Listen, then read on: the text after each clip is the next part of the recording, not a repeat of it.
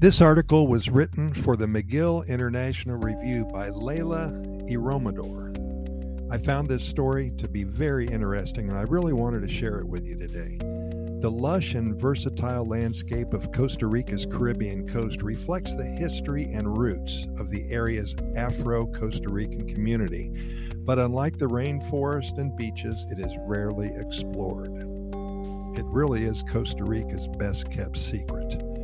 At some point, Afro-Caribbean in the Limon province never crossed further than Turrialba, situated between the port city and the Central Valley. They founded towns alongside the Caribbean coast in the Limon province, a rural area thriving off agriculture, fisheries, and its port. According to Limonese locals I've conversed with during the time here, ethnic and linguistic differences were barriers that kept the Afro community away from the mestizos. Those lines translated physically through spatial segregation. However, with time, resource limitations have triggered rural to urban migration from the Limon province toward the San Jose metropolitan area. General ignorance of the complexity of Afro-Costa Rican history and identity affects how they move through the country and understand themselves. During my time in Talamanca, I got the opportunity to speak with various local Afro-Costa Ricans and their community leaders about their history and experiences. One is Dr. Natasha Gordon Cheapburn-Berry, an Afro-Costa Rican and Panamanian writer, professor, and expert on the historical trajectory of Blackness in Costa Rica. During a Zoom interview, she shed light on the history of Afro-Costa Ricans and the Limon province and her personal experiences navigating the country as an Afro-Costa Rican. In the 16th century, Afro-Iberians of Spanish Moor descent arrived with Christopher Columbus's expedition. Although he docked in Cahuita, early colonizers settled in the Central Valley on the Caribbean coast, founding Cartago as the capital due to its temperance. Dr. Gordon Cheapburn-Berry explains, in contrast to other terrains in Central America or the southern United States, Cartago did not have land suitable for cash crops. Although there was cacao, which is chocolate, and coffee production, that was not enough to be competitive in the global market. Within the context of the transatlantic slave trade, enslaved people were not brought directly to Costa Rica. Instead, many of them were smuggled from other regions in the Americas, specifically neighboring Panama, where a major slave market existed in the city of Portobello. Enslaved people were forced to work in the cattle ranches of Matina in the Guanacaste region and the cacao plantations in the Nicoya province. Spaniards, however, were not wealthy and could not afford to maintain authority over slaves. As the good doctor recounts, owners of the plantations were also absent most of the time, leaving enslaved people to work the fields autonomically. Men had children intentionally with indigenous women, so they were free from enslavement. Thus, any offspring born from these couples would also be free. Enslaved women were primarily found in Cartago, working as housekeepers and concubines. Pueblo de la Pardos was also founded, a township for free people of African descent. Today, locals in those areas are descendants of these mixed ethnic couples. Slavery was officially abolished in 1832, thank God, a few years following the country's independence from Spain. By this time, Costa Rica had started exporting cacao and coffee to the European market.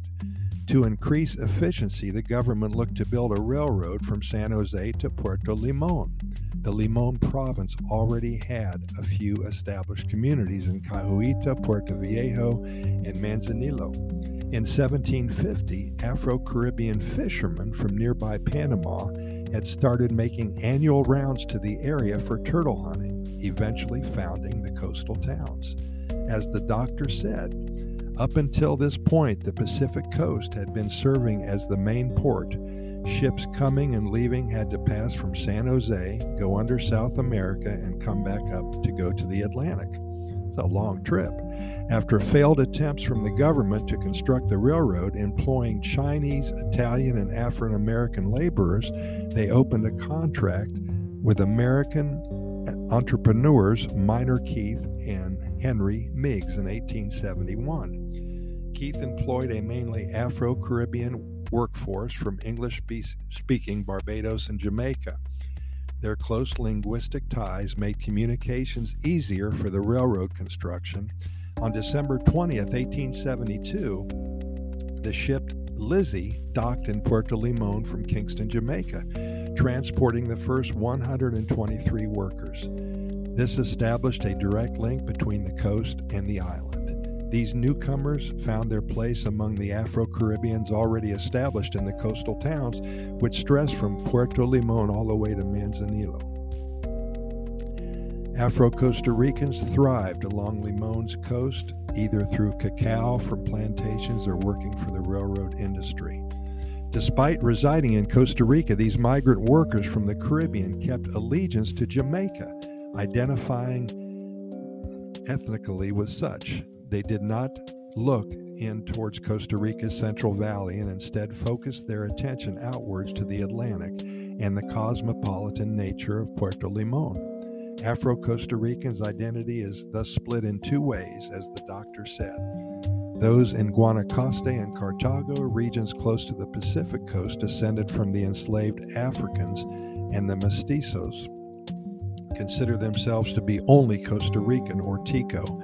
However, Afro-Costa Ricans in Limon, whose great-grandparents arrived willingly for economic opportunities, identify as Afro-Caribbeans for the most part and favor English or Limonese Creole as their mother tongues. As many have expressed to me, speaking these languages is one of the ways they hold on to their Caribbean identity and resist cultural erasure within their Hispanic environment.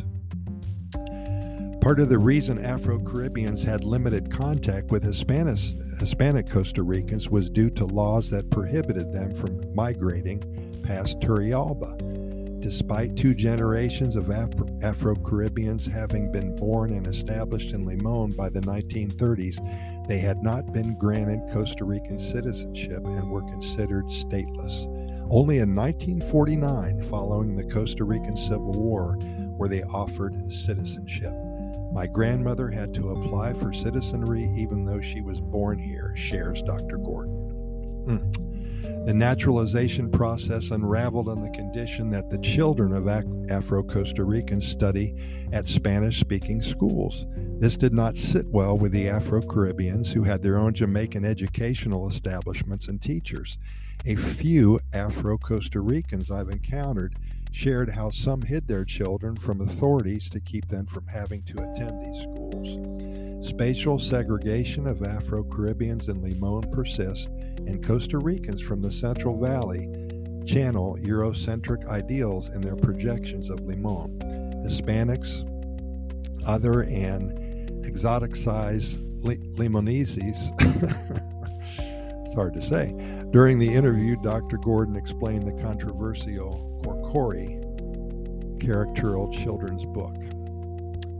Written in 1947, it tells the story of a young Limonese boy called Corcory who lives in the jungle, speaks with animals, and walks around barefoot. His depiction has a stark resemblance to typical blackface theatrical makeup. He eventually encounters a young blonde girl dressed in Western clothing, portrayed as a protagonist savior. Despite the book's questionable ethics, the government required all public schools in Costa Rica to add it to its curriculum. After persistent debates and interference from the United Nations, the government removed it from the list of required reading here in Costa Rica. However, it can still be taught at professors' discretion. Dr. Gordon recounts how her son was taunted with the term Corcory at his arrival in his high school in San Jose. As he was born and raised in the U.S., up until that point, he did not understand what it meant at first.